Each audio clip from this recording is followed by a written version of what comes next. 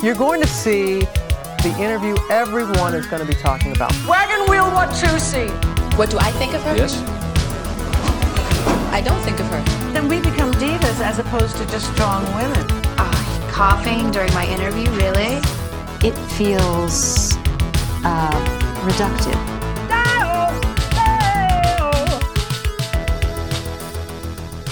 Hello, divas, and welcome to Little Diva Energy, your little slice of something extra. I'm Holly Morgan.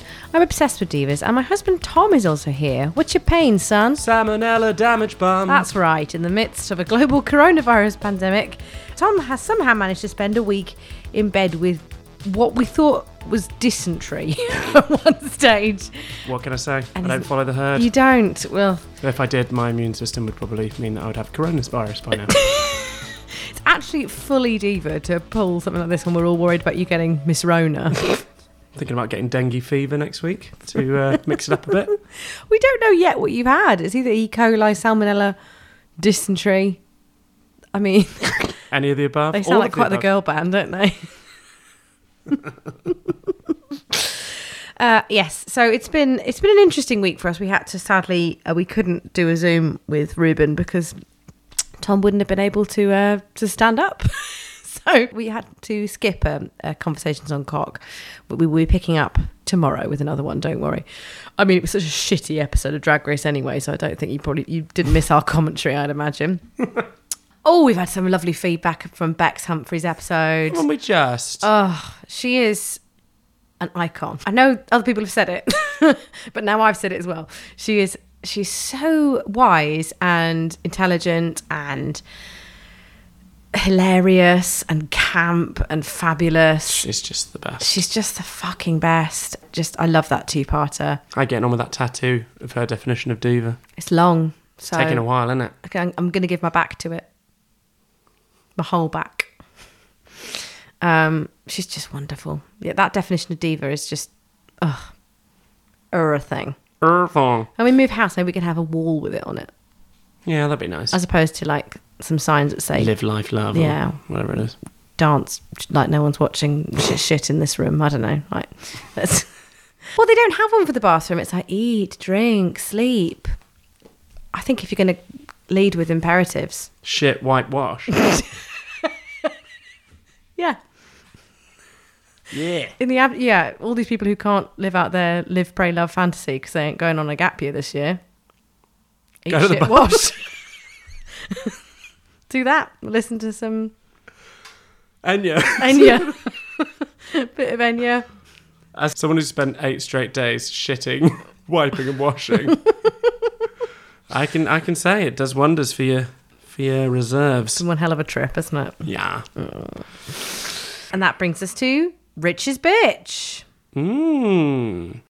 Ladies, she's livid. She's right. Jane McDonald. She left cruising with Jane McDonald. That was sad, but we support Jane. We love Jane. She wanted to spend more time with her fiancé. You know what? Good for her. We're happy for her. What we're not happy about, Channel 5, is cruising with the Nolan sisters. Let's just go a brief history here, shall we? Colleen Nolan came incredibly hard for Julie Goodyear. Was Julie Goodyear an absolute nightmare on Big Brother? Yes. But is she a Coronation Street diva? Yes. And therefore Colleen Nolan needs to have a little bit of respect. She then goes back into Big Brother and comes for Kim Woodburn. Icon, legend, star, Dame Kim Woodburn. Again, was she a nightmare? Yes. Was she to blame? Probably. But we still support her.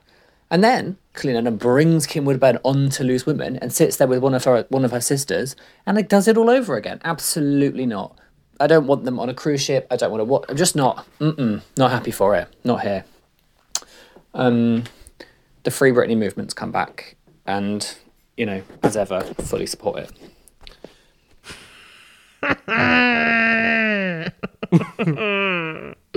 Superb. And obviously next up we bring this week's slice of Chris's coincidence. What a coincidence. Hello. I've been thinking a bit more about the coincidence I submitted last week about Angela Lansbury and the fact that I saw her in a play once. The play was called Blithe Spirit, and it's a play about a psychic, a crazy old psychic. And I've only seen this play twice in my life, obviously this time with Angela Lansbury. But the other time I saw the play, it starred Holly Morgan. who's now the host of the Big Diva Energy podcast. I just thought that was an amazing coincidence, really. What a coincidence. What a coincidence. What a coincidence. That is a coincidence. God, that is a coincidence, isn't it? God, what a coincidence. So here we go. As Tom may have picked up from Tom's really rather lovely delivery in the opening there, Hamilton's come on to Disney Plus. And doesn't everyone know about it? Everyone knows about it. I mean, so many opinions from so many white women. Fair game now, innit? Yeah. Fair game. I would say there's a very interesting article about the problematic elements of portraying him as an abolitionist on the Washington Post, which puts it very succinctly and I think very clearly. Someone else on Twitter who I'll try and find again made the very valid statement that there is a world in which we can say Hamilton the musical has some problematic attitudes and problematic ways of talking about slavery, and it's also a piece of genre-defining genius. Those two things can coexist. Meanwhile, you just tear it down, girls. You go for it. Yeah, absolutely. Fill your boots. Everyone's got opinions, haven't they? And this is definitely the best time to be sharing them. About a musical with a predominantly black cast. That has made leaps and bounds for representation in theatre. Yeah. But there we go. Honestly, you've got Twitter. You're entitled. Yeah. Put it out there. I'd love to see a musical about Eliza. Yeah. Feel free to write it. In the meantime, we've got this one. Enough about that. So we were, looking for content while we were, in between Tom shitting blood. And watching Hamilton. We watched Frozen 2. Ah. What a treat. Should have said, by the way, absolutely loved Hamilton. Yes, Hamilton's really good, by the way. if you've not had any commentary on Hamilton, it is really good. Yeah, it's well good. You should definitely watch it. We hadn't seen it, have we? Because I don't know, been dragging our heels or just done... Well, it's hard to get tickets. Yeah. We hadn't seen it and was absolutely... I loved it. We could have made more effort. We could have camped outside, but we just didn't. And more to our detriment because it's fucking spectacular. But then the next day, we followed up with a very different piece of art with Frozen 2. Frozen 2. Which is not equally good, but is absolutely fucking brilliant. It's lovely. So nice. Really, really nice. I at one stage thought I discerned a queer narrative. You did, didn't you? Yeah. It turned out I think it was about mums, wasn't it? Yeah. Yeah. I love a good old I used to write several essays about the hermetics of space and Gothic literature and how the Gothic heroine is always searching for her mother in a womb tomb. I've written several thousand words about this. And I think that Elsa fits into that pantheon. Unsurprising that you noticed it. Unsurprising. Well, I'm sorry, when she's wandering around in those ice caverns, that shit is vaginal. And but the entrance was. Yeah, absolutely. But I think it was about her mum, not about her. But I mean, I don't know. I'm still putting it out there that Elsa might be queer. Anyway. I think that's a fairly commonly held belief, isn't it? Like that Hamilton's good. I've got all the hot takes. Come to me for cutting edge criticism, lads.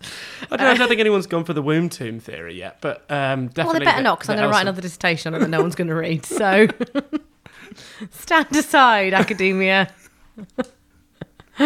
Steaming in with a hot take. Speaking of which, having managed obviously to grapple with the real nitty gritty and the opinions that no one else holds about the world's most famous musical and the world's most popular children's film, we decided to really dive into popular culture's cutting edge by watching The Witches of Eastwick for the first time this week. Look, I don't know if it's because I'm missing the outside world or missing retail therapy, but every scene in what's the magic land in Frozen 2 called? Albufera? No, it's not called. So I went on holiday. Arendelle. That's it. Arendelle looks uncannily like Bicester Village. And I put this out on Twitter, and the only person who humoured me was friend of the pod, Serena Mantigi. Thank you, girl. But I really do think that the kind of the Nordic design was giving me, I don't know, it was giving me a big Bicester energy. And when we watched Witches of Eastwick, that town again is very Bicester, and I think I hate Bicester Village. I never want to go again. And yet you see it everywhere. I'm seeing it everywhere. Traumatised. I fucking hate Bicester Village. Although last time I went, I sat down for lunch next to Michelle Visage. Oh. Yes, and I did not speak to her. Because you had... The shits. That's right. Maybe that's why I hate Bicester Village, because I had chronic stomach pain. There's something of a theme with this episode. What should we call this episode? An essay on IBS? Yeah, IBSA. Witches of Eastwick. If you've not seen it, I'd say the first half is an absolute romp. And then it gets so weird. It's a really weird... I don't know how it sits in the... I don't know how to define it in its genre, because it's like half the time it's hocus pocus, and then it's like really... really explicit. Yeah. And they're all having like they're living in a quadruple. I loved it. Did you? Yeah, I loved it. I struggled with it a bit. It's right on my alley. It was sort of really weird. It is really weird tonally, because I think it's based on what I presume is I haven't read the novel, but it's by John Updike, so I presume it's very literary. So it has got like that sort of, I presume it's got like a slightly more sort of academic kind of attitude towards what it's talking about. It's definitely got some stuff in it, like the representations of the devil and the representation of witches and stuff like that is clearly based in a lot of like, and the fact that it's based in New England and stuff like that. It's got a very medieval sort of, or Renaissance sort of. Yeah, it's like because witches on my bag. I dig witches. Yeah, so you know that Salem is not the only place where there were witch trials and where there's witchy sort of historical stuff. No, exactly. Like, New England had a lovely little witch panic, but the tropes they seem to be talking about are European in general.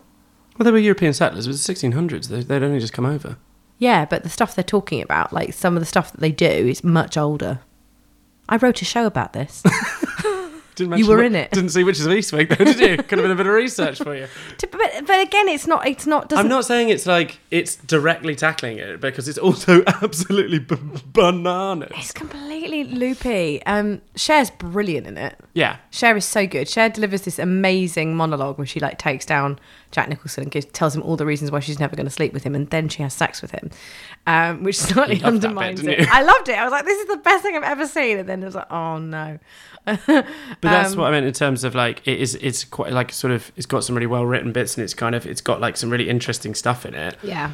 And that clearly comes from a very sort of literary place, but also because of the reputation of it, you kind of go in expecting hocus pocus. You expect it to just be campus tears. Yeah. Because it's obviously, it's got Cher in it, and it's got Susan Sarandon and Michelle Pfeiffer. So it's like you kind of expect this like sort of brilliant like campy sort of comedy. But I think it's got a bit more to it than that. Like, and I think you don't expect that. So when you do watch it, you just go, "This is fucking nuts." It's definitely got a very interesting. It's a very interesting contribution to a discourse on women in society and the role of sexuality in society. And then it's like, not just nonsense. Yeah.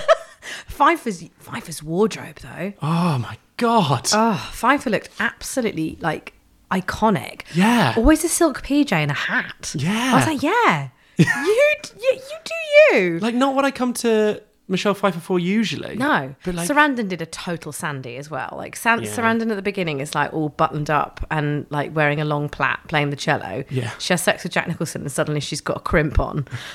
Like, yeah.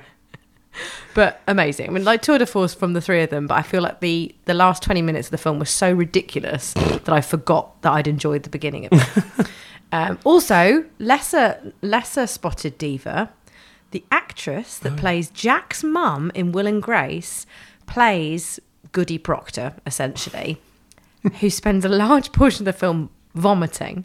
And vomiting cherry stones. And that made me think... sidebar, I don't remember any of the witch literature I read forgive me if I'm wrong, can't remember anything about cherry stones, but is that something to do with arsenic? I don't know.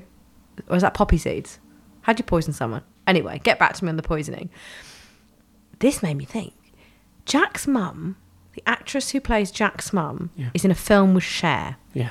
In the Will and Grace universe, does that mean that Jack thinks that his mum was in a film with Cher? Which is why he's so obsessed with Cher. Why he's so obsessed with Cher and has a maternal fixation on Cher. Right in with your fan theories. This is my fan theory. Please subscribe to the Psychology of Will and Grace cast.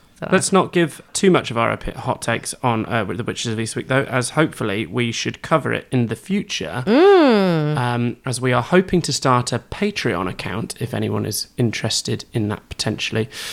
One of the ways in which we might reward our listeners, our subscribers and our backers will be with Diva Film Club. Yes. Very special extra episodes in which we go through the iconic Diva-related or Diva-adjacent film canon. We're thinking Tina. We're thinking 9 to 5. We're thinking Witches of Eastwick. Yes. Moonstruck. Oh, lovely stuff. Mermaids. All of Cher's films. Beaches. Yentl. First Wives Club. Every musical. So that'd be fun, wouldn't it? We can have a PJ, get our PJs on, get some popcorn. Yeah. Watch some films. That's what we were up to while Tom was shitting his brains out. Mixed metaphor, that, isn't it? Yeah, especially since it feels like my brains are the only thing that didn't come out of my body. Yeah, bless you. And only through virtue of the fact that they're top of my head, so... He was so ill. Yeah. He's lost a lot of weight. I kept hoping that I was going to get it, but I've still got the lockdown chunk. You haven't. I have got the lockdown chunk. Is that a thing? It is now. Copyright Tom Cohut for that gag.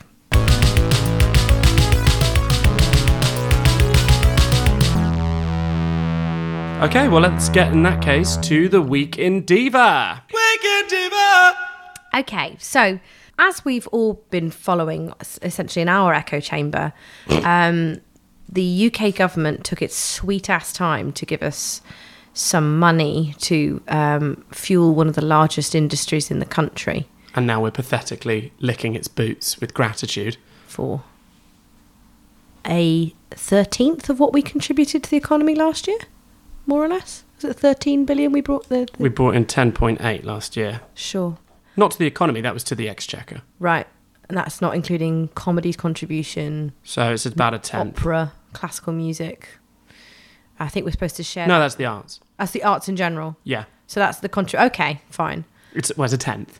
It's what a tenth of contributed what we to the contributed. Exchequer, not the economy. Okay, right. And that's what we've got to share between... Everyone. Museums, galleries. Not libraries, though. Not libraries. They are left to rot. To be fair, there's been a lot of stuff going around, and you won't hear me saying this very often, and it's not a defence of the government. It's just to clarify something. There's been a lot of talk about how France is offering something like 7 billion. Germany's offering like 8 billion. This is not true. They have both offered less than 1.5 billion to their arts. It's just that the way that they delivered everything was in one go. So the whole package has been the whole package comes to about 8 billion, whatever it is that they're talking about in terms of several industries all rolled in together, and the arts are included in that. So quite a lot of people have been misusing those figures. So we are actually getting a larger payout than I think any other country. Okay. For the arts. So well, that's probably... That is good. Yeah, that is good, but we are... You've got to be fair.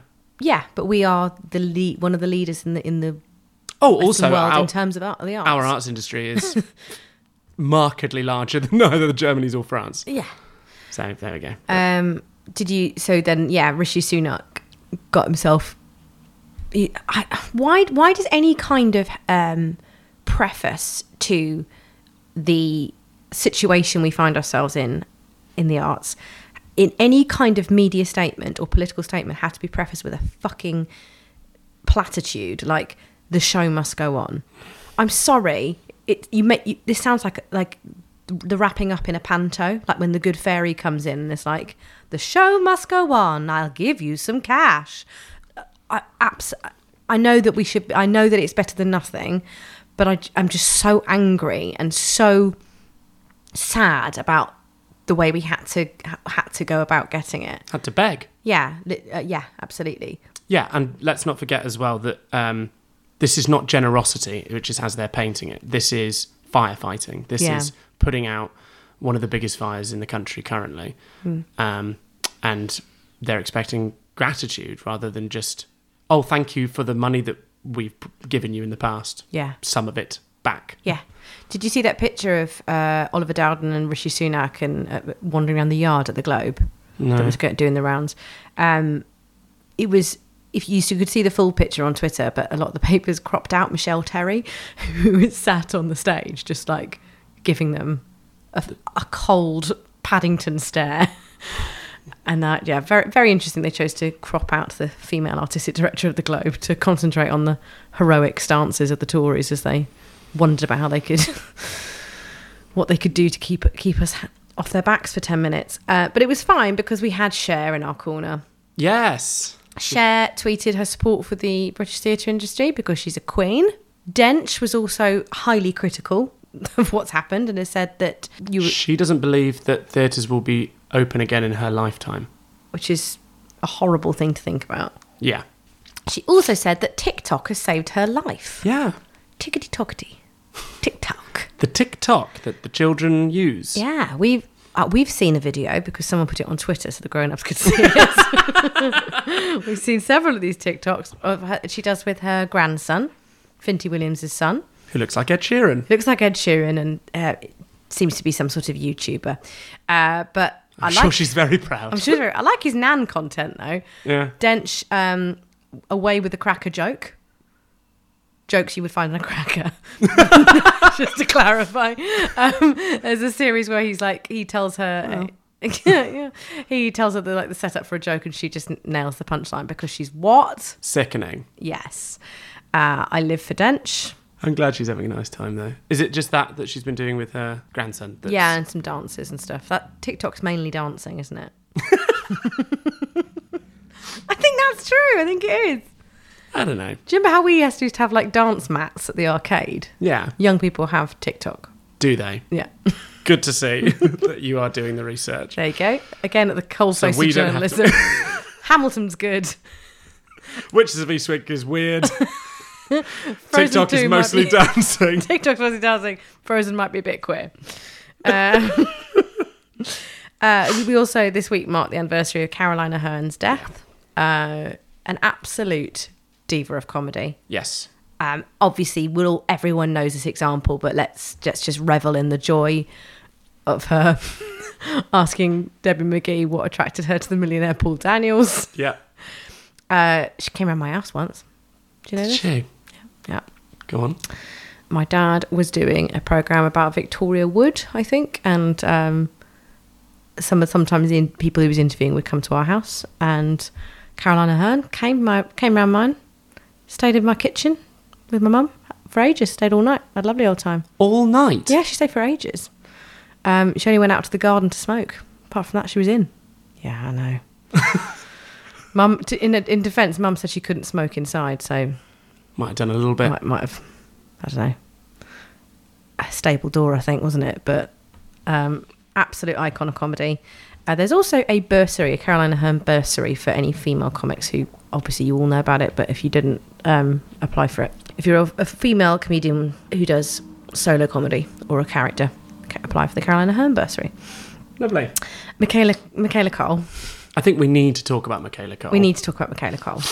I mean, currently, most on-point women in the UK, at the very least. I'm obsessed. It's so good, and it gets deeper and more nuanced. And look, you all know how good How I May Destroy You is. Go and watch it if you haven't. It's everything. She is everything. Yes. It feels also like a series of essays. That's what I was trying to figure out. Why the structure of it feels so strange. I mean, apart from the fact that it's 2 half-hour episodes every week, but yeah, and the fact that the BBC gave her complete creative control over it, and that it doesn't feel like a sitcom, but it also doesn't feel entirely linear in a mean, it is linear. Well, it jumps around in time, but I don't mean linear in terms of the narrative. Yeah. But it doesn't always feel like the narrative is essential to the moving forward of the program. Yeah. And but not in a sitcom-y way, which is just like each week we have a different adventure. Yeah. It's not like that. So it feels like a different essay every week on a different aspect, but they're all connected. Yeah. To the themes and the narrative, of course. There's a Vulture article that's very interesting about Michaela Cole. Look it up. It says she wrote 191 drafts of I May Destroy You. Fucking hell. 191. Like, we've written about 20 of our TV project, which is like one episode. 191. Jesus Christ. That's not just of the pilot, right? That's of all 14 I assume episodes. that's all. Yeah, it has to be. Also, for anyone that hasn't picked up on this, who's listening, who's watching I May Destroy You, fucking watch Chewing Gum if you haven't. Oh my God, yeah. And if you're only just coming to it, like, Jesus Christ, for everyone talking about Fleabag, Chewing Gum was right there. Yeah. It was absolutely fucking killing it, and no one watched it. But it's on Netflix now. So, yeah. Thankfully. Do you remember when I told her I loved her? Yes, that was at Vault Festival, wasn't it? Yes. She was very nice to me. What did she say? She called me fam. Bet you're pleased with that. Yeah, I took that. I honestly, she's so amazing. She has that real aura of stardust about her as well. She's really, yeah. She took my breath away. And other things that took our breath away. Jess Glynn. This is so funny. This is absolutely. I know we went down a little bit of a serious hole there with politics and with Michaela Cole, but this is culture. This is Week in Diva 101. If the podcast ever finishes and in future generations look back and they go, what's Big Diva Energy all about? They should look back and just remember this news story and go, it's shit like this. Yeah. Jess Glynn. What does she do, Holly? So Jess Glynn, who you may know from the M&S adverts. Or her pop career. Yeah, that's her song. Yeah, but also like just from albums and live performances and singles. We saw her live at Standon. She was very good. She was very good. I didn't go there to see Jess Glynn. Like, she happened to be on when I was there, and I was like, do you know what? I'm interested. I like your voice. I think it's interesting. I haven't held her to my heart in the diva canon, and I think that's fine. So Jess Glynn went to Sexy Fish, which is an incredibly expensive restaurant with a dress code, in a hoodie. When they refused to admit her because of the fact she was wearing a hoodie and they have a dress code, she tweeted, irate, that this was discrimination. Now, we're going to put a pin in the discrimination because it's so ridiculous that she would use that word when she is as white as the day is long. She's Snow White. She is Snow White. She's translucent. She is the voice of M&S. Well, she's not, but she's got her songs on an M&S advert. Yeah, that's what you need to know. That sums it up, doesn't it? It's like, okay, you're a woman, so you may have faced some discrimination. I feel for you. You are, however, a woman who can afford to go to Sexy Fish and doesn't think it's that big of a deal. So much so that you didn't wear anything properly. If there's a dress code, that applies to everybody. You may not like dress codes. You may think they're elitist. Do you know what else is elitist? £300 sushi. It's not classist because you are not a member of the working classes.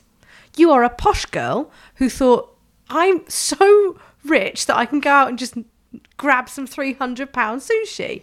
And then you thought the internet would agree with you. She is, I don't know anything about her socio-economic background. However, someone very rightly pointed out on Twitter that even if it's like, if she's saying it's working class discrimination to not come in because you're wearing like a hoodie and jeans and things like that and you're not wearing anything, they were like, that is so offensive towards working class people who fucking dress up when they go to a restaurant. Yes. Like, yeah, exactly. Who don't like... Look, I'm not out here saying that I am from Skid Row, right? Okay? I grew up in Tufnell Park in Camden, right? not far from where Jess Glynn grew Not up. far from where Jess Glynn went to, and I happened to go to Cambridge University, all right? That's that. I'm declaring my privilege. If I was going to, I can't afford £300 sushi. Money and class, whatever, different conversation. Jess Glynn can sing. That's great. I quite like her music. But she does give me the vibe of a useless debutante with cultivated body odour. Also, it's really funny and really camp, and already those of meme inclination, including Crystal from UK Drag Race, go to her Twitter for an absolutely iconic take on it. Long may it rain. I'm having a lovely time with that. And finally, Glamru. Yeah. Incredible Glamru. Incredible Glamru. Amru Al-Kadi is an incredibly intelligent person. Which you'd know if you'd ever seen one of Denim's shows or one of Glamru's solo shows. Yeah, exactly. Or read the book, or they're an incredibly intelligent person. And using the Glamru persona, they laid out using science a defense of trans rights. It was so easily... They explained it in such a succinct, intelligent, coherent way that made it infinitely shareable, which is, I think, a really interesting use of social media at the moment when people are just shouting at each other. It was from the news. Yeah, but it's been shared widely, hasn't it? So those really succinct nuggets when people are providing a really interesting commentary are so useful and so rare, and I'm obsessed. I mean, obviously, all the physics lads have come for it and said this is actually a very reductive reading of that particular strand of the science. But okay, well, let's see your drag show, mate. There you go. Like, you wouldn't want to. I wouldn't want to. I wouldn't want to read their book. Be very about dry. their experience, but I would really want to read Glamorous. So yeah, superb. Oh, and Krishna Guru Murthy's little smile at the end is just fucking everything. There's just this one little shot, like right at the end, they finish, and he just has this little oh, that's brilliant. Yeah, like a little smile on his face, and it's just wonderful. It is beautiful. I love him anyway. So yes, wonderful Week in Diva there. Roundup punctuated by world-shattering takes on Hamilton, Frozen 2, and other current affairs.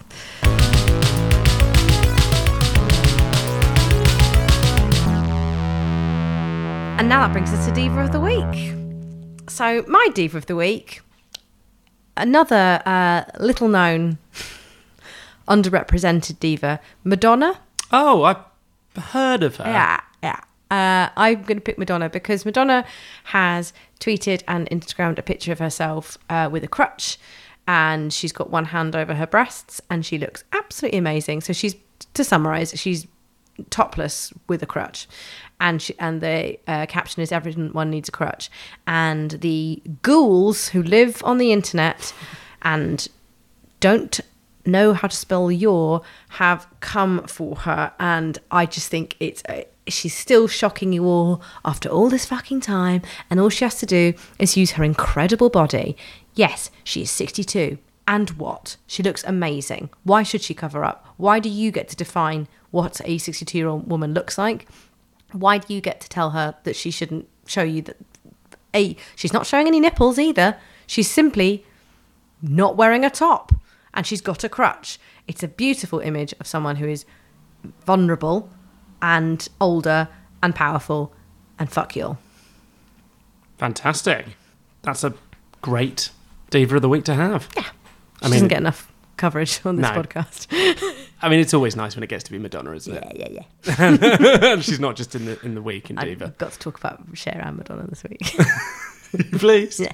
Lovely. Who's your Diva of the Week, Tom? My Diva of the Week is the one and only Margaret Atwood. Yes. Booker Prize winning Margaret Atwood. Mm-hmm. Booker from last year, obviously shared with Bernardine Evaristo. Yep, absolutely. If you haven't read that book, go and buy a copy of Girl, Woman, Other. It's the best book I've read all year. You're obsessed with it, aren't you? Yeah, it's amazing. Have you read the Margaret Atwood one? No. Okay. We need to pick that one up. But absolutely, she is a fucking icon, always has been.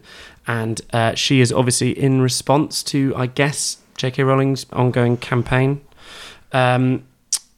She's decided to do a bit of research, and she likes what she's found. Yeah. She's read an essay in the Scientific American called The New Science of Sex and Gender, and has concluded that there are some great, really interesting findings and has used the hashtag transgender women.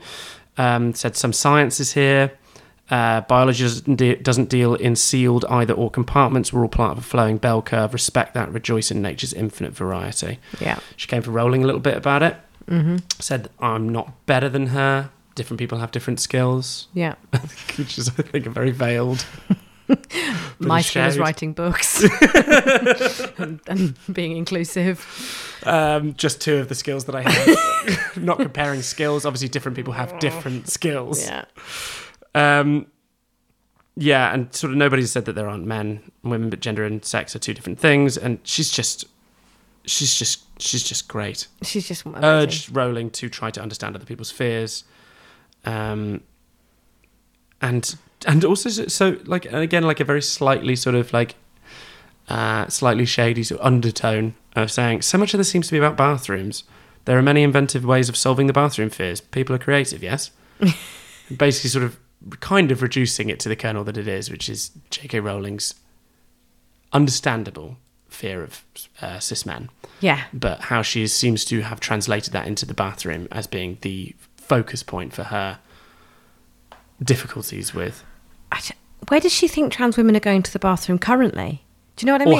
Or have been for millennia. ever. Like, it is so breathtakingly stupid. There is no law to stop a cis man going into a toilet. It makes me so angry that she is directing all of this faux concern about an issue that doesn't exist. Show me the stats about trans women and or men posing as trans women to abuse women in bathrooms. As you said, I think it's essential. That's an essential piece of information. There is no law in the UK that dictates men cannot go into women's bathrooms. It is simply protocol.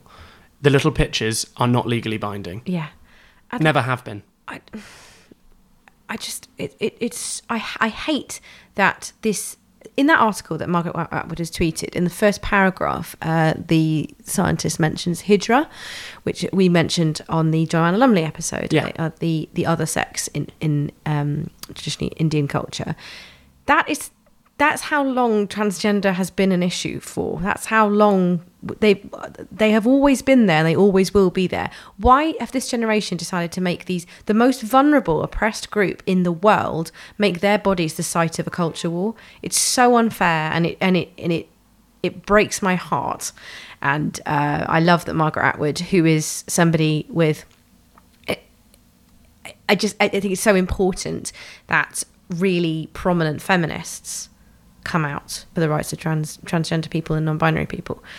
Prominent feminists who focus a lot of their work and what they talk about on violence against women as well. Yeah. Which is something which transgender women are more likely to suffer than cis women. Yeah, absolutely. Not that it's more or less important, but it's just a case of going, these, like you said, these are vulnerable people. Why are you stirring hordes of people to attack them? Yeah. And to attempt to make this into I just don't understand. I cannot understand and fathom. I know where it comes from, but it's not. She has been told time and time and time again, has had the first time she ever made a mistake about her in terms of her opinions on transgender rights. People very quietly, calmly pointed out how she was wrong, how it was incorrect, the facts, the stats, everything that she needed to know, and she has decided to continue waging a war. Yeah. And that is what I really can't abide. Yeah. And that is, I don't think her trauma can account for that level of pig-headedness. Yeah. She's also not used to being in the wrong, is she? She's used to be... And Helen Lewis wrote a really interesting article for The Atlantic, and a note on Helen Lewis. I know a lot of people have found her to be problematic, but that is an episode that needs to be investigated before she gets quote-unquote cancelled, because she is a really interesting feminist writer, and what happened to her was an example of an internet pylon led by misogyny, in my opinion, and in Tom's opinion. If you look it up, she had a spat with a gamer, and then she got labelled a TERF.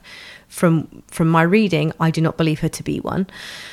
I am happy to be shown some evidence to the contrary. but from my reading, I don't believe she is one. And she wrote an interesting article about how the problem with J.K. Rowling is why she's become such a problematic figure, and the kind of the absence of shades of grey in this debate.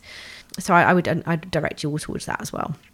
It's very interesting. Also, if you want to watch the Disclosure film on Netflix, that's a really, really entertaining, really moving film about trans representation in film and TV. Yeah, which details a lot of very uncomfortable things Yeah. that might be hard to watch but are absolutely necessary, and actually does it in a very light, kind, moving, like you said, way that does not hector or berate you or make you feel like you were wrong, just asks you to question some things that you've previously held to be normal. And there's a really interesting point made in that film about Ryan Murphy. So, you know, you can retract statements and you can revise your opinions. Ryan Murphy with Nip Tuck had a really it's a really horrible scene featuring a whole storyline, which is really transphobic.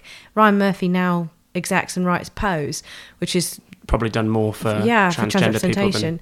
Exactly. So J.K. Rowling could have rowed this back, and she's chosen not to. However, also I think what Helen Lewis does is recommend compassion for her as a victim, which is not to negate how painful she's being. It's just basically try and be as compassionate and understanding as possible, and not send people pornography and death threats, rape threats, because that is misogyny, and that is the real enemy.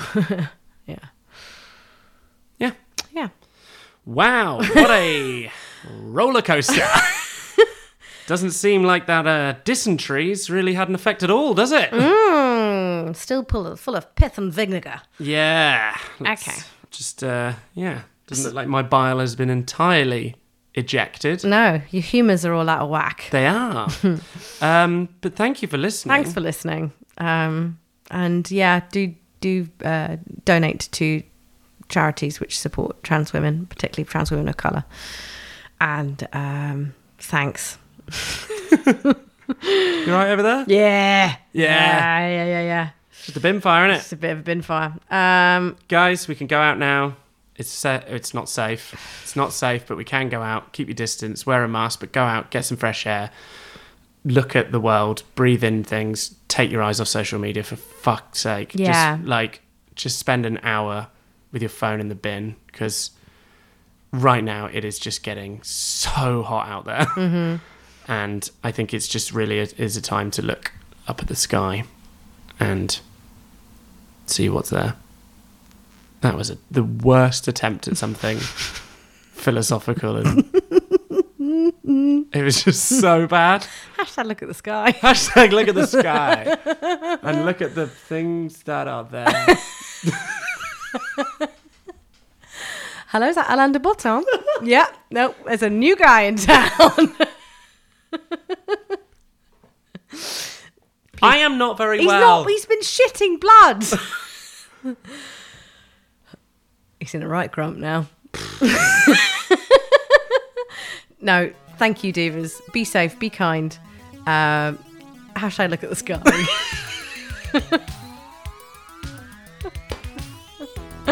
There will be a Conversations on K winging its way to you this week at some point. Friday. And next week, we have got someone really exciting. I'm absolutely thrilled to announce that we're going to have a 2-part episode on Janelle Monáe. Whoa. With Anushka Lucas, who is I'm obsessed with her.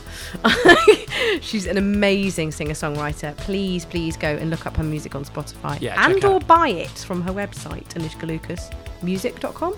Dark Soul, available now. Get it bought. She is an incredible talent and one of the most charming, intelligent people. So I'm really excited to share it with you. Thank you very much for listening. Have a good one. Take care. Look at the sky. Bye.